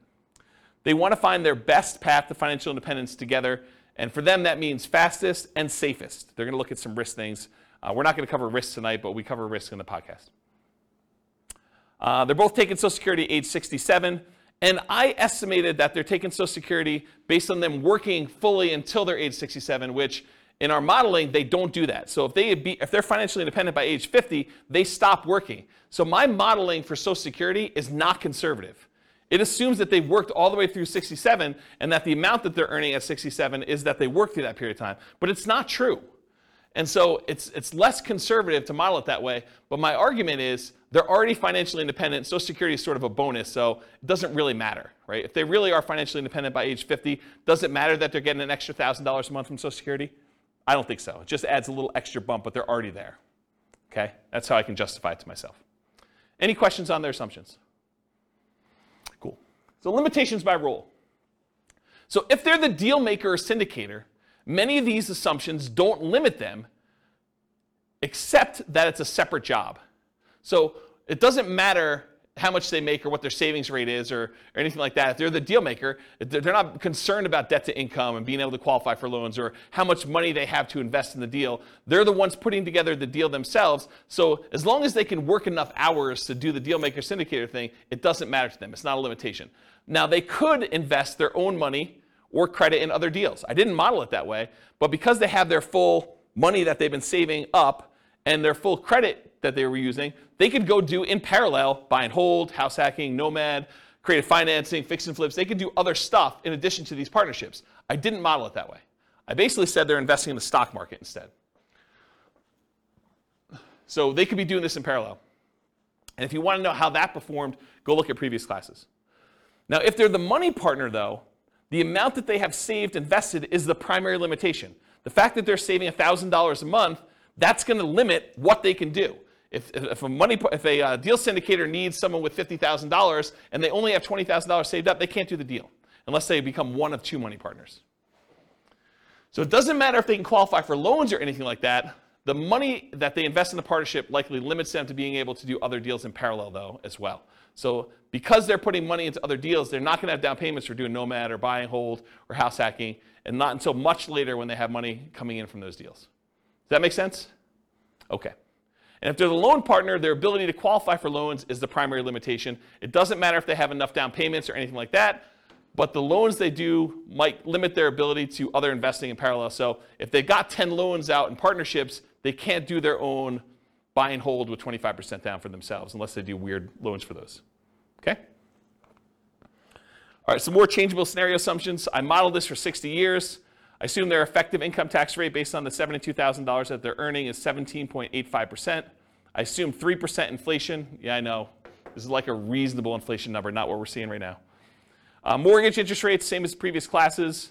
We're using a 4% yearly safe withdrawal rate, and we're saying that once they are earning $5,000 a month as their minimum target monthly income in retirement, and that does adjust up with inflation, but when they achieve that, then they're considered financially independent. So they're making $72,000 a year, which is $6,000 a month, and I'm saying $5,000 a month is their target. Why am I saying $5,000 is their target when they're currently earning $6,000? Anyone know? They're saving $1,000 a month. So in order to be financially independent, they don't need to have that savings amount as well. So this is how much they're living on. Okay? And then ideally, they want to make $10,000 a month. So we do the math for when they earn that as well, but not in this class. All right, so let's go talk about some results, and then I'll get into their partnership stuff. So these are summaries of some of the numbers from previous classes. So the first ones we're going to start with are the buy and hold ones. So they did no real estate at all. They only invested in stocks. It would take them 40.17 years to be financially independent. So 482 months. And the stock market, I think, is growing at 8%. We just assumed 8%. Does that seem reasonable for assumption for a stock market? 8%. Is that what you use? We do it based off of a balanced portfolio in all cases, not necessarily just an all-stock portfolio, because like the S&P 500 return is 12%, but that's assuming that U.S. equity markets are going to perform the same way going forward that they always have. Yeah. So we don't have that assumption. So it's like it differs based on what percentage asset allocation they have? Yeah, exactly. Okay. Okay, so it could be whatever, but 8% seems like a reasonable number, somewhere in the ballpark. And no one knows what the future is going to be. I mean, 8% could be really, really high for what actually happens. It could be really, really low for what happens. Who knows? So 40.17 years, that's why we do Monte Carlo modeling in the advanced analysis that we do. This is all static. Whoa, it's really high. 40.17. So here's some other, the buy and hold numbers modeled. I'm not going to go into like ridiculous detail, but this is the one for all stocks. That's 40.17 years. This is if they buy one owner-occupant property to live in, and then they do stocks. That turns out to be 33 years, it's a little bit faster. If they buy 20% down rentals or 25% down rentals or 15% down rentals, they're going to buy 10 of those. It changes the time. 31.42 years for 20% down, 28.67 for 25% down, and 33.5 for 15% down.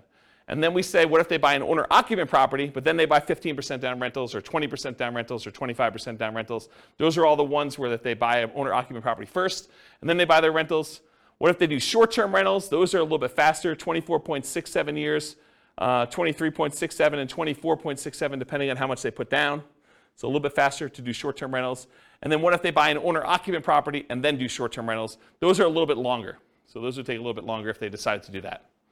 Any questions on these? This is what we covered in the buy and hold class. So if you really want to know a deep dive into this particular slide, that was like 2 hours on buy and hold.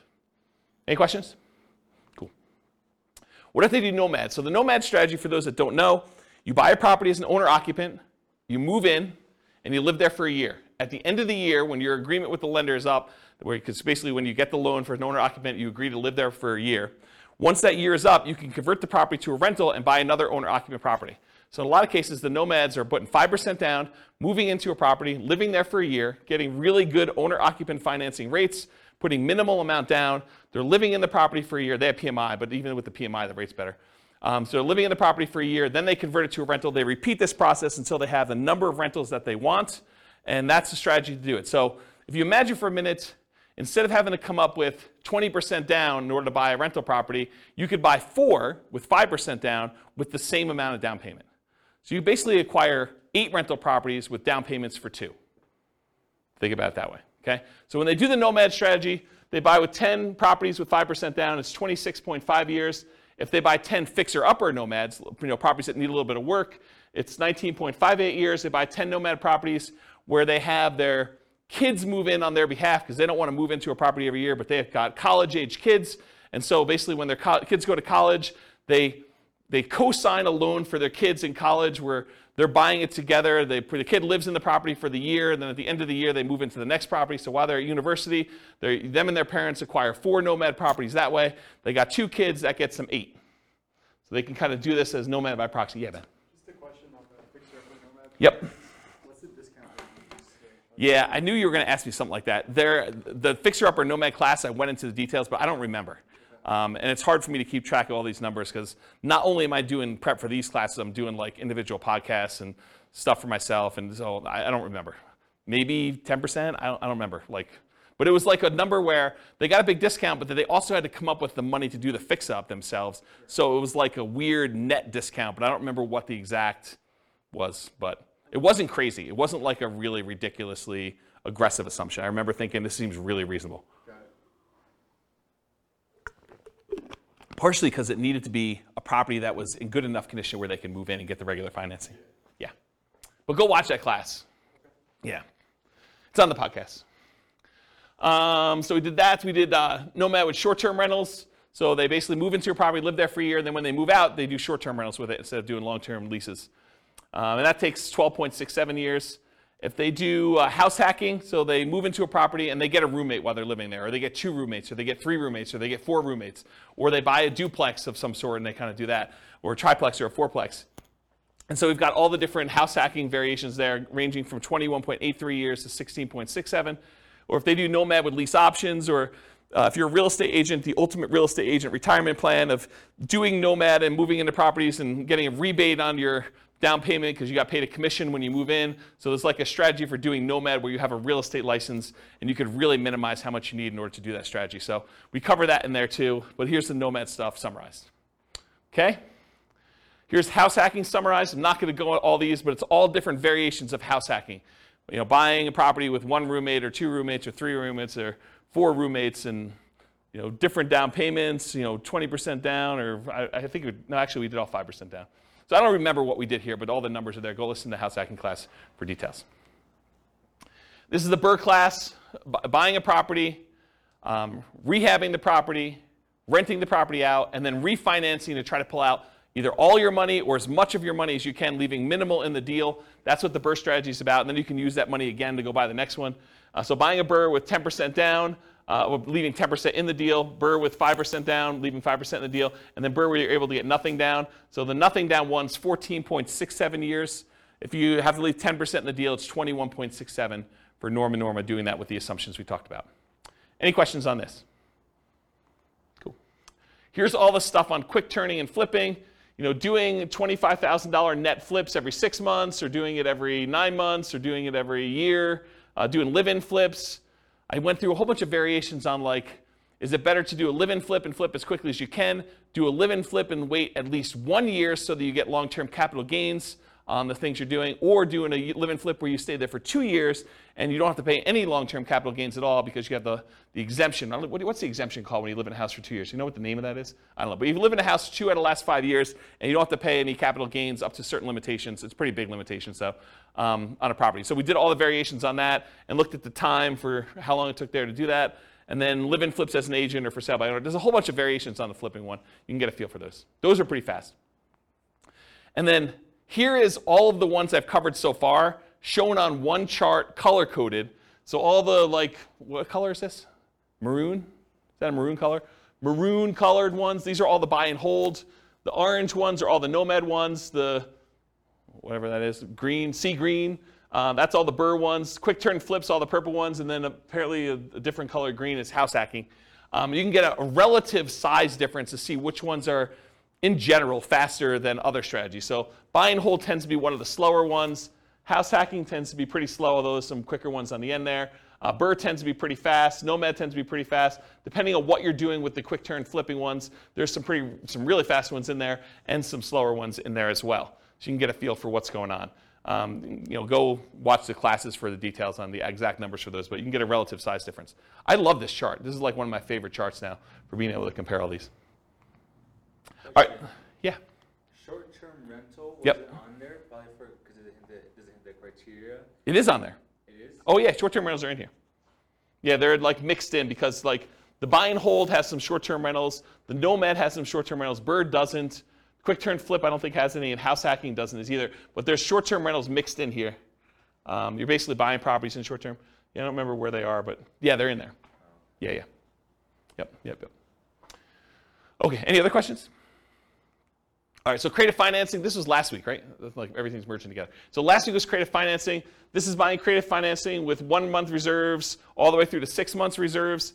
Everything from as quick as 8.83 years all the way up to 17.42 years for doing creative financing. If you do creative financing and you do thousands of dollars in reserves, 10K, 20K, 30K, 40K, 50K, it shows the times for those instead of months of reserves. And then creative financing with different discounts at purchase. So if you get a 10% discount, 12% discount, I think this must be 6% discount, and this is 8% discount. It shows you the amount of time it takes based on the discount you get with creative financing. And then by holding period, by how long you're buying for. So this is if you're buying for, I think, 10 years, this is for 15 years, and this is for 5 years. So this is how long you're doing creative financing deals before you stop. And it ranges everything from 12.67 years all the way up to 34.83, depending on how long you do it for. And then I added in the creative financing ones all right here in red. So it's the same stuff we had before, I just added this one in there so you can get a comparison size-wise. Creative financing is really fast. It's also a very active strategy. So you can kind of get a feel for that. Any questions on this? Sweet. All right, so deal maker modeling assumptions. So now we're doing the deal maker syndicator person. I assume that the deal maker was able to negotiate 25% of the deal, 25% of the cash flow, 25% of the equity as their payment for doing the deal. So Bill, to answer your question as to what I think is reasonable, pulled it out of the air. 25% for the deal maker syndicator for doing all that work. Okay? There's some like, I don't know, almost like proxies for like what's going on there. Like property management's 10% of gross rents. So you can figure out like what that is as a percentage of real cash flow and what that is as a percentage of equity at the end, and you can kind of get just a corollary for just property management as like that there. But then there's other stuff you're doing as well, like managing the partnership and acquiring the deal. And so I don't know, you could sort of do that. But anyway, 25% of the deal, 25% of cash flow and equity. They're acquiring the deal. They're doing property management. They're also managing the partnership. They're disposing of the deal, although it's not modeled because I assume that they hold it forever. And none of their own money is in the deal. Instead, they're investing their money in stocks at 8% per year instead, and they're not limited by debt to income or money. They don't need to have debt to income because they're not qualified for loans. They don't need to have any money because they're using a money partner to do these. 25% of the deal. How long does it take? If they do a deal every 12 months, 10 total, it takes them 21 years to be financially independent using those assumptions, where they're getting 25% of the deal. If they do a deal every 6 months and they do 10 deals, so they do it for 5 years, 19.67 years in order to be financially independent. if they do a deal every 6 months and they do 20 deals, because they're not limited by the number of deals they could do, doesn't matter what their DTI is, doesn't matter how many loans they have, doesn't matter how much money they have for down payments, so they could do 20, right? Just a matter of them managing 20 partnerships. That would take them 14.67 years for doing that, okay? Any questions on this? This is the deal maker syndicator role. Okay. Loan partner modeling assumptions. Again, I assume that they were able to negotiate 25% of the deal, 25% of the cash flow and equity for being the signer on that loan. Again, it's arbitrary. It's negotiated. They are personally guaranteeing the loan. None of their own money in the deal. Their money is invested in stocks at 8%. They're limited by debt to income, so they can't do 10 on day one. They don't have enough income to support it with low cash flow. But if they're doing it over time, their cash flow improves and they can qualify for more. They have to find the partnerships where they can get 25% for signing for the loan. That's another limitation they have. And they're limited by the number of loan spots. They can get 10 non-owner occupant 30-year fixed rate loans total. So they can't do 20. Looks very similar to Dealmaker Syndicator, except they can't go above 10 deals because of the loan spots. So they're both doing 25%. They don't have a money limitation, so it looks a lot like the Deal Syndicator because they're using like almost an unused asset, their ability to get a loan. They're not using money to do it, right? So I added these two on the bottom, but it looks exactly like if they did 10, just like the Deal Syndicator, the Dealmaker Syndicator, 21 years for both of those. And if they do a deal every 6 months, they do 10 total, it's 19.67. They can't do the 20 though. They can't get 20, 30-year fixed rate financing loans. So that's why there's not a third one here. Any questions on that? Covered Dealmaker Syndicator, I've covered loan partner. Okay. Money partner, modeling assumptions. They own 50% of the deal. 50% of the cash flow and equity in the property. They're putting up all the cash required to do the deal, 25% down, closing costs, reserves, etc. It's a passive investment for them. Only their money's in the deal. They're not doing any work or signing for the loan. They're limited by the money and finding the partnerships where they can get 50% by putting up the money. We modeled this 2 different ways. And of all the ones, I think this is the worst modeled, in my opinion, which I can go into detail some other time. As 50% of the property based on when they'll have enough to do a full 25% down payment, closing costs, and reserves. So it takes time to do that. And then as 10% return on all their money instead of 8%.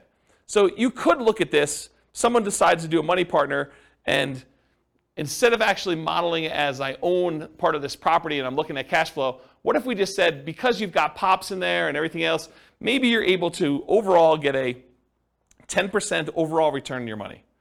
The challenge with this, and I'll draw this on the board, is what does your return look like over time on a rental property? So this is time, and this is like your percentage return. Does the return you're earning, and this is return on equity, right? Because it's the amount of money you have tied up in the deal. Okay, so return on equity. So the amount of money you have in a deal, what is your return the longer you own an investment, a rental property? It drops. And that's counterintuitive to a lot of people because they think my cash flow is improving, my appreciation dollar amount is improving, my amount that I'm getting from the tax benefits, my depreciation is fixed for 27 and a half years, then it goes to 0. So that doesn't improve over time. And the amount I'm paying down the debt, well, that increases a little bit. It's increasing, but it's really increasing at a relatively slow rate, and it goes to 0 after the loan's paid off. So you'd think to yourself, hey, appreciation's going up, cash flow's going up, debt pay down's going up a little bit until it goes to 0, and depreciation's fixed. You would think that your return is going up over time, but it's not. The dollar amount you're making on the investment is going up, but the amount you have in equity is also growing. And the amount you have in equity is growing faster than the amount of your return is growing. So what tends to happen to your return over time is it tends to go down, and then it becomes asymptotic to what numbers? Anyone know? Anyone know what this number is right here, like at the low? Once a loan is paid off and once depreciation has gone away, what does it actually equal? It equals cap rate plus your raw appreciation rate. So it's whatever the cap rate is in the property, which is your return and cash flow of a property that doesn't have a loan, plus whatever your raw appreciation number is. So if properties are going up 3% a year and your cap rate's 5%, this is 8%. So your return approaches whatever your cap rate plus your appreciation number is at the bottom here, and it starts off really high. Your return on the equity you have starts off at the highest it is, and then your return goes down over time. So the longer you hold your investment, the lower the return you're getting on that investment is. It's counterintuitive to a lot of people, which is why some people will argue that whenever your overall return on equity drops below a certain threshold, some people might use 10% as an arbitrary threshold, they will either do a cash out refinance to raise up their rate again, minimize the amount they have back in the deal, or they'll sell the property and re-leverage up. Does that make sense? So you could go and say, as a strategy, hey, whenever my return on equity drops below X, then go ahead and sell the property, redeploy it as 2 different down payments or 3 different down payments or however many you can do with how much is in there, and then reboost the return you're getting on the assets you have. Does that make sense, everybody? Okay. Any questions on this? Pretty cool, right? So I was telling you this because when I kind of bumped their return up to 10%, you're like, why'd you use 10%? Well, because I think rental properties, especially leverage rental properties, can beat a 8% return, right? Typically. Although in this case they only own half, but it could beat a 8% return from the stock market, in most cases leveraged. But over time though, this goes pretty low.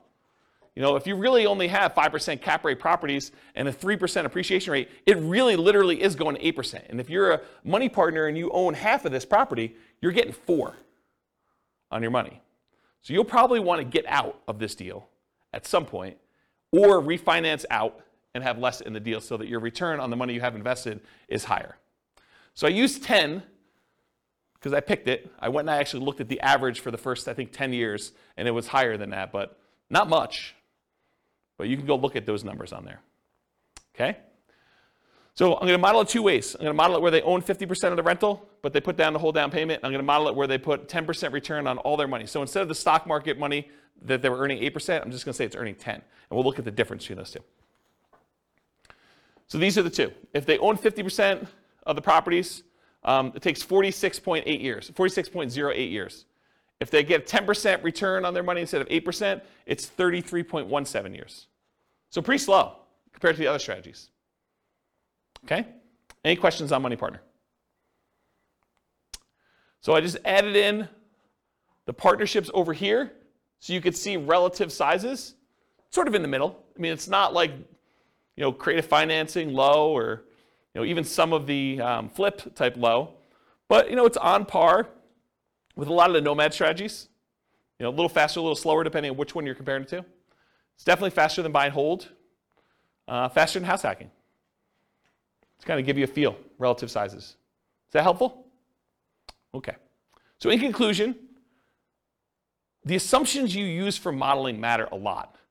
You know, if we change what you're doing as your role as a partner, if we change, you know, the number or frequency that you buy, if we go from buying 10 to 20 or buying only 5, or the size of the deal that you do, how big of a discount you get if you're getting discount on deals, or what your profit is on a deal, or what your cash flow is on a deal, what the market conditions are, you know, what we use for appreciation rate or rent appreciation rate, or the price of the properties even, interest rates, you know, we get lower interest rate, higher interest rate, rents on the property, vacancy, maintenance, property management, taxes, insurance.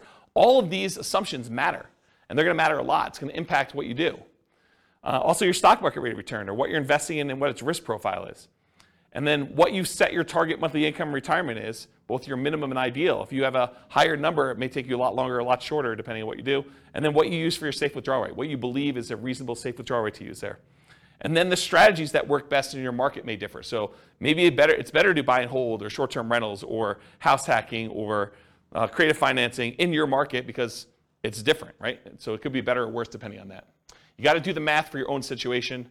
And then because I'm trying to do this recordings for all the different cities in the US, if you go to realestatefinancialplanner.com/model rather, for realestatefinancialplanner.com/model, I'm trying to do, it's not done yet, but all of these scenarios for all the different classes for every city using their city's prices and taxes and insurance and rents and everything else, so that you can go say, I'm going to copy this one because it's closest to where I live and it's most similar, and then I'll just change some of the assumptions for what's going on, so you can just change whatever you want to do for you. Any final questions? Because that's all I got. Yeah, Bill. So how do the partners benefit from depreciation? Is it just the percentage of ownership? Is it passed, I guess that's a tax question. Yeah, that's a tax question. So the question was, how does the partners benefit in depreciation? I don't do my own taxes. I have a CPA do it. But my understanding is that it's based on your ownership percentage. But I'm not 100% sure because I don't do that. And honestly, I was making too much money to take the depreciation benefit for many, many years. And this is probably the first year where I didn't. Okay. So I don't even know. I don't look at my taxes, honestly. It's unfortunate. But I guess you could add that into the model. I mean, it wouldn't be a mess, but for the... we do take that into account. Oh, okay. Yeah, we do model it. So you do get the depreciation benefit based on your ownership share. That's how I do model it. Yeah, but it's a relatively small number. Yeah. I mean, yeah. Yep. Any other questions? Is that helpful? Kind of a crazy class. Now you see the format right now. If you've been to other ones we've done, there it's like same format, but you now get to see it from different strategies, perspectives. Okay. No final questions? Question. Yeah, question. For someone who is new, how do you access those previous classes? They're on the podcast. Okay. Yep, they're on the podcast. Remember that city podcast one I was telling you about? Yep. So go look and click on a link for a podcast. All right, cool. Any other questions? Sweet, guys. Thanks for coming. I do appreciate it. I will talk to you all soon. Bye-bye for now. With home prices up, mortgage interest rates up, and rents up but not quite enough to counteract the higher prices and interest rates, cash flow on rental properties in Henderson is harder than ever. Book a call with the Real Estate Financial Planner to apply our proprietary 88 strategies to improve cash flow on your rentals. See the show notes for a link to schedule your call and improve your cash flow today. If you're a real estate agent, lender, or professional in Henderson that wants to help our real estate investor listeners, consider reaching out to learn about collaboration opportunities with this podcast. We'd love to add more value to our listeners by having you assist our investors buy, sell, and finance their real estate investments. See the show notes to schedule a call to discuss collaboration opportunities